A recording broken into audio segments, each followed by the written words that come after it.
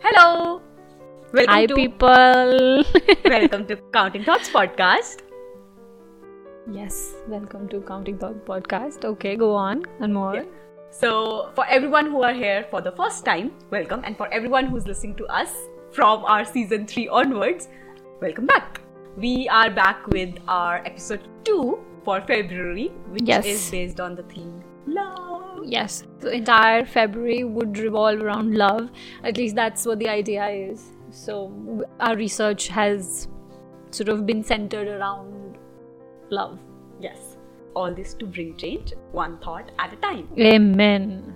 So, with the growth of numerous dating apps, the technological world has been so helpful to resolve stage 1 of a relationship, which is how you're going to meet someone.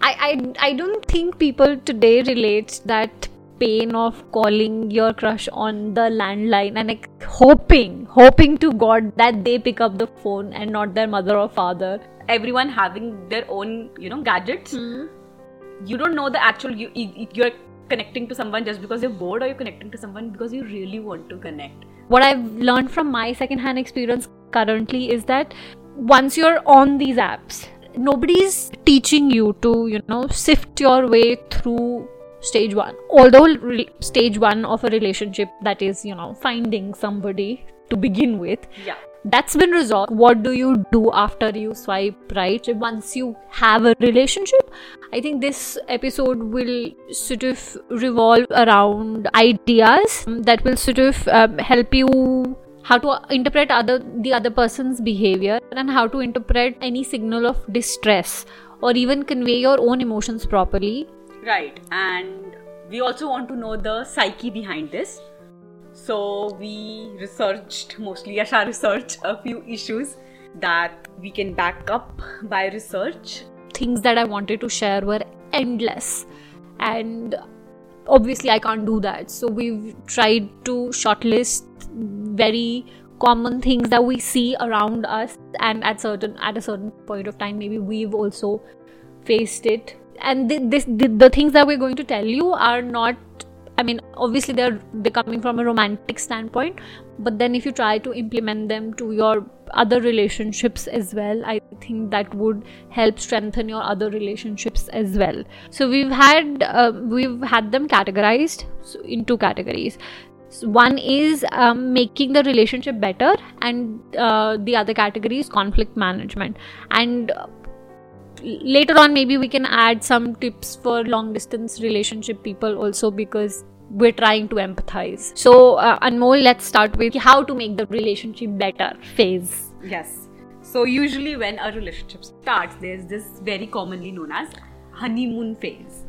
So the feeling of euphoria is what many couples call this, and why this is called the honeymoon phase. Typically marking the earliest days of a relationship when laughter, lust and attraction are at its peak and are at highest. The honeymoon phase can also last for weeks, months, or in some cases years, depending upon the couple. When you talk to people, many people will tell you that honeymoon phase is not something real, and many people will tell you that it is something real. What studies have shown is that in any relationship, any long-term relationship, it's not just a phase. Phase meaning it will start and it will end. ऐसा नहीं होता है. Why is there a discrepancy? पहले तो let's address the issue कि कुछ लोग ऐसा क्यों कहते हैं कि honeymoon phase है और कुछ लोग ऐसा क्यों कहते हैं कि honeymoon phase नहीं है. वो discrepancy क्यों है? Because people who enter a relationship with low satisfaction levels experience severe decline in their relationship. An example being the Gen Z की भाषा में अगर बात करें, if you see a certain red flag at the start of the relationship, that is going to remain forever. So the moral of this story would be, however it starts is likely how it will grow or end. Because generally a lot of people fall for that. कि it will get better once he commits to me. ऐसी चीजें अगर हैं तो like this is a red flag in itself. So if you get that sweet vibe from your person, that sweetness is going to remain. And if you don't get that vibe, kindly either you put in efforts to improve that, or do not waste each other's time and look for someone else. it is Hold very on. important to have date nights. And why is it important to have date nights? Because human connection ऐसे ही build होता है. Like ये तो fundamental है. Right. So if your other half is nagging you for a date night, go have that date night, because going on a date night for 90 minutes every week for 4 weeks can have a long lasting impact on a relationship, even 4 months later, in terms of satisfaction in a relationship. ये बहुत gibberish sound कर रहा है. To break it down, if you go on a 90-minute date today, इसके जो the satisfaction that it will bring into your relationship will be felt even after weeks have passed. If that's not something that you can accommodate, plan 2 dates in 1 month, make 1 indoors and make 1 outdoors. ऐसा नहीं है dress up and be fancy and go out. And by dates, I mean anything that will build intimacy. Yeah. You know, there's this very viral meme that shows a woman get turned on by their male partners doing household tasks. Oh, yes. And there are actually studies that show when women perceive a more equitable split in household responsibilities, they report more satisfying, intimate life. Yes, they do. So now if you're a woman, now you know there is science. Magar. If you're a man, you need to know that the same research also shows that men tend to overestimate the amount of housework they do, which I think is the downfall. Like friends included, I've seen people do this. They do something कि आज तो मैंने बर्तन धोए थे, right? तो खाना भी तो खाया था ना भैया आपने. He has the audacity to tell everybody in the circle that I am splitting my work 50-50. Okay. So we should, never underestimate the power of compliments. And there is actually a proof that says that you must have 5 positive interactions for each negative one. Which is not how people function. Not most people. Because ऐसा हो जाता है कि I screwed up, I said sorry, you said it's okay, now move on. That's not how it happens. That's not how it works. What is supposed to happen is that I make a mistake, I apologize, you probably tell me that it's okay, but then I need to understand. It's unfair. It's okay is one thing that you have forgiven, but you have to make it up to them post that. There is a gap between saying it is okay and things actually being okay. Yeah. If you forget this, you're doing things wrong, you're apologizing wrong, because an apology that is coming without actions that back your apology is manipulation. Don't do that, people. So when you, in general sense, when you appreciate your partner, you feel there's this sense of mutual appreciation. You feel like, oh, I chose the right person. And those compliments need to be genuine. They don't need to be sugar-coated. It's evident when someone is complimenting you genuinely. I can see it in their eyes how genuine it is if someone is complimenting. The other thing is aftercare. After you do the deed, those cuddles are important. I'll get into the science of it later on, but then you need to understand that it's like a high. So think of it as flying a plane. You're all high on dopamine and everything is nice and everything is fun and everything's cool. As important as it is, so it's a landing, you cannot take away the importance of landing away. Yeah. So safe landing is very, very important. Similarly, once you do the deed and you're all high on dopamine, once that passes, your aftercare could look like anything. Like people play video games, people have cuddles, they take hot showers. In layman terms, there is a certain sense of sadness or a certain irritability they feel after having coitus.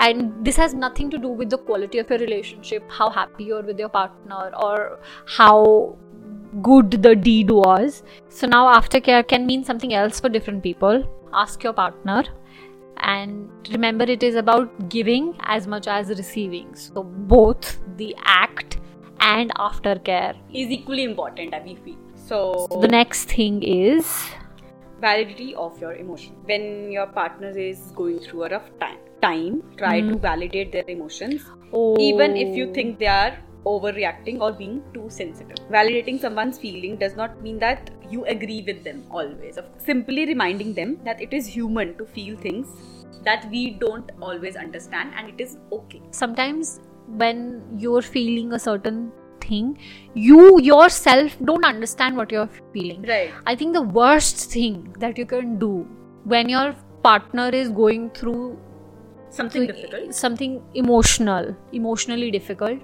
try to justify what they're feeling with reason. But when you give reasons for somebody's, just say you are crying, and I ask you reasons, why are you crying? What happened? Why are you so sensitive? So all these questions are forcing reasons out of you. Is me trying to force reasons out of you. Instead, I think I should be able to give you a space to cry, and then once you have calmed down, then probably we can sit down and reason, because you need to understand it's like comparing apples to oranges. Both are important, but then you can't compare something that is so innately different. बहुत लोग ऐसे होता है, you're going through an emotional turmoil and they will agree with you just because they want to not fight.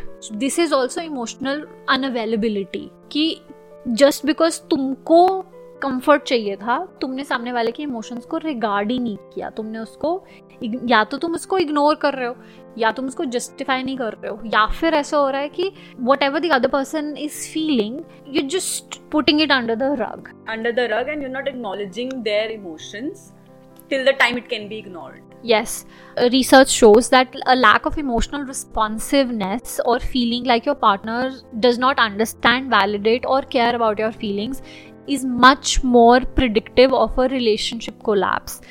This is a good segue into conflict management. Yeah.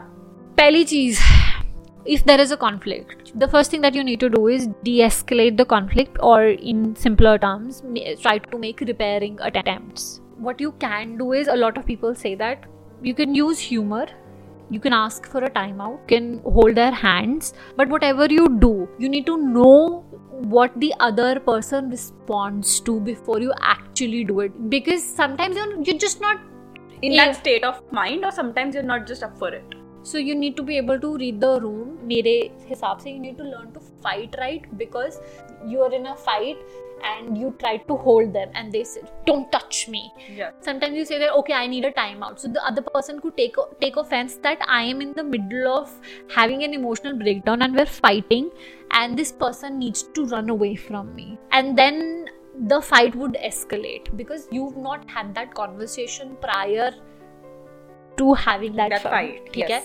Physiologically, you need to give them time to grasp the entire situation, and they must take that physiological break. That once our body goes into fight or flight mode and our prefrontal cortex just shuts down, which just disables us of being rational or being able to process the entire information. At that point in time, you have to take a break and calm yourselves down. Quora pe somebody had posted mera research. This lady, she says that whenever we fight, we sort of take a break, go separate ways, don't talk about it, just work out for 20 minutes and then come back. So what happens is, your body acts like you are in a life or a death situation, and that will trigger a flight or a fight response. The kicker is that once this response is triggered, it takes a minimum of 20 minutes for your body to process those hormones. The whole reason this works, and the whole reason this works, is because you're not trying to get back to your partner. What you're trying to do is, you're trying to focus on yourself and you're trying to come to a level-headed situation. When having a discussion, जिसको हम discussion बोलते हैं, जो कि discussions नहीं होते हैं, because when you listen to the other person, you don't listen to them because you want to understand their point of view. You listen to them so that you can prove them wrong, and that stance itself is wrong. Simon Sinek, I believe, he says that there are there are finite games and there are infinite games. So finite game would be like a football game or a cricket match wherein one party wins and one party loses. So these are finite games. There are infinite games. The purpose of infinite games is not to win. The purpose of infinite games is to keep playing. So a business, a relationship, is generally considered an infinite game, because you are not here to win. You are here so that you can keep doing this over and over again. So whenever you fight, keep this in mind, that you're not right or wrong. You are here because you want to keep doing this again and again. This Back to the topic for long distance people.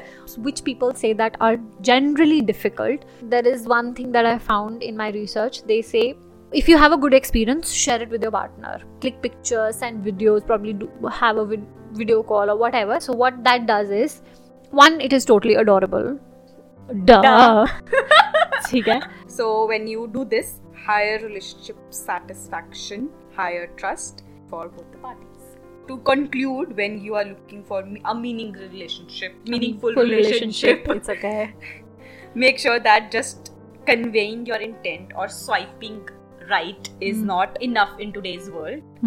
To sustain that relationship, following through with your intentions, your actions, your affection is also a necessary part of it. Alright guys, so we'll catch you in the next episode. I hope you are able to make some sense of love. You are able to fight right, and happy Valentine's Day. Yeah, thank you so much for listening to us, and happy Valentine's Day. Yes people, bye. That's Take it. care. Bye. Happy Valentine's. Yes, bye.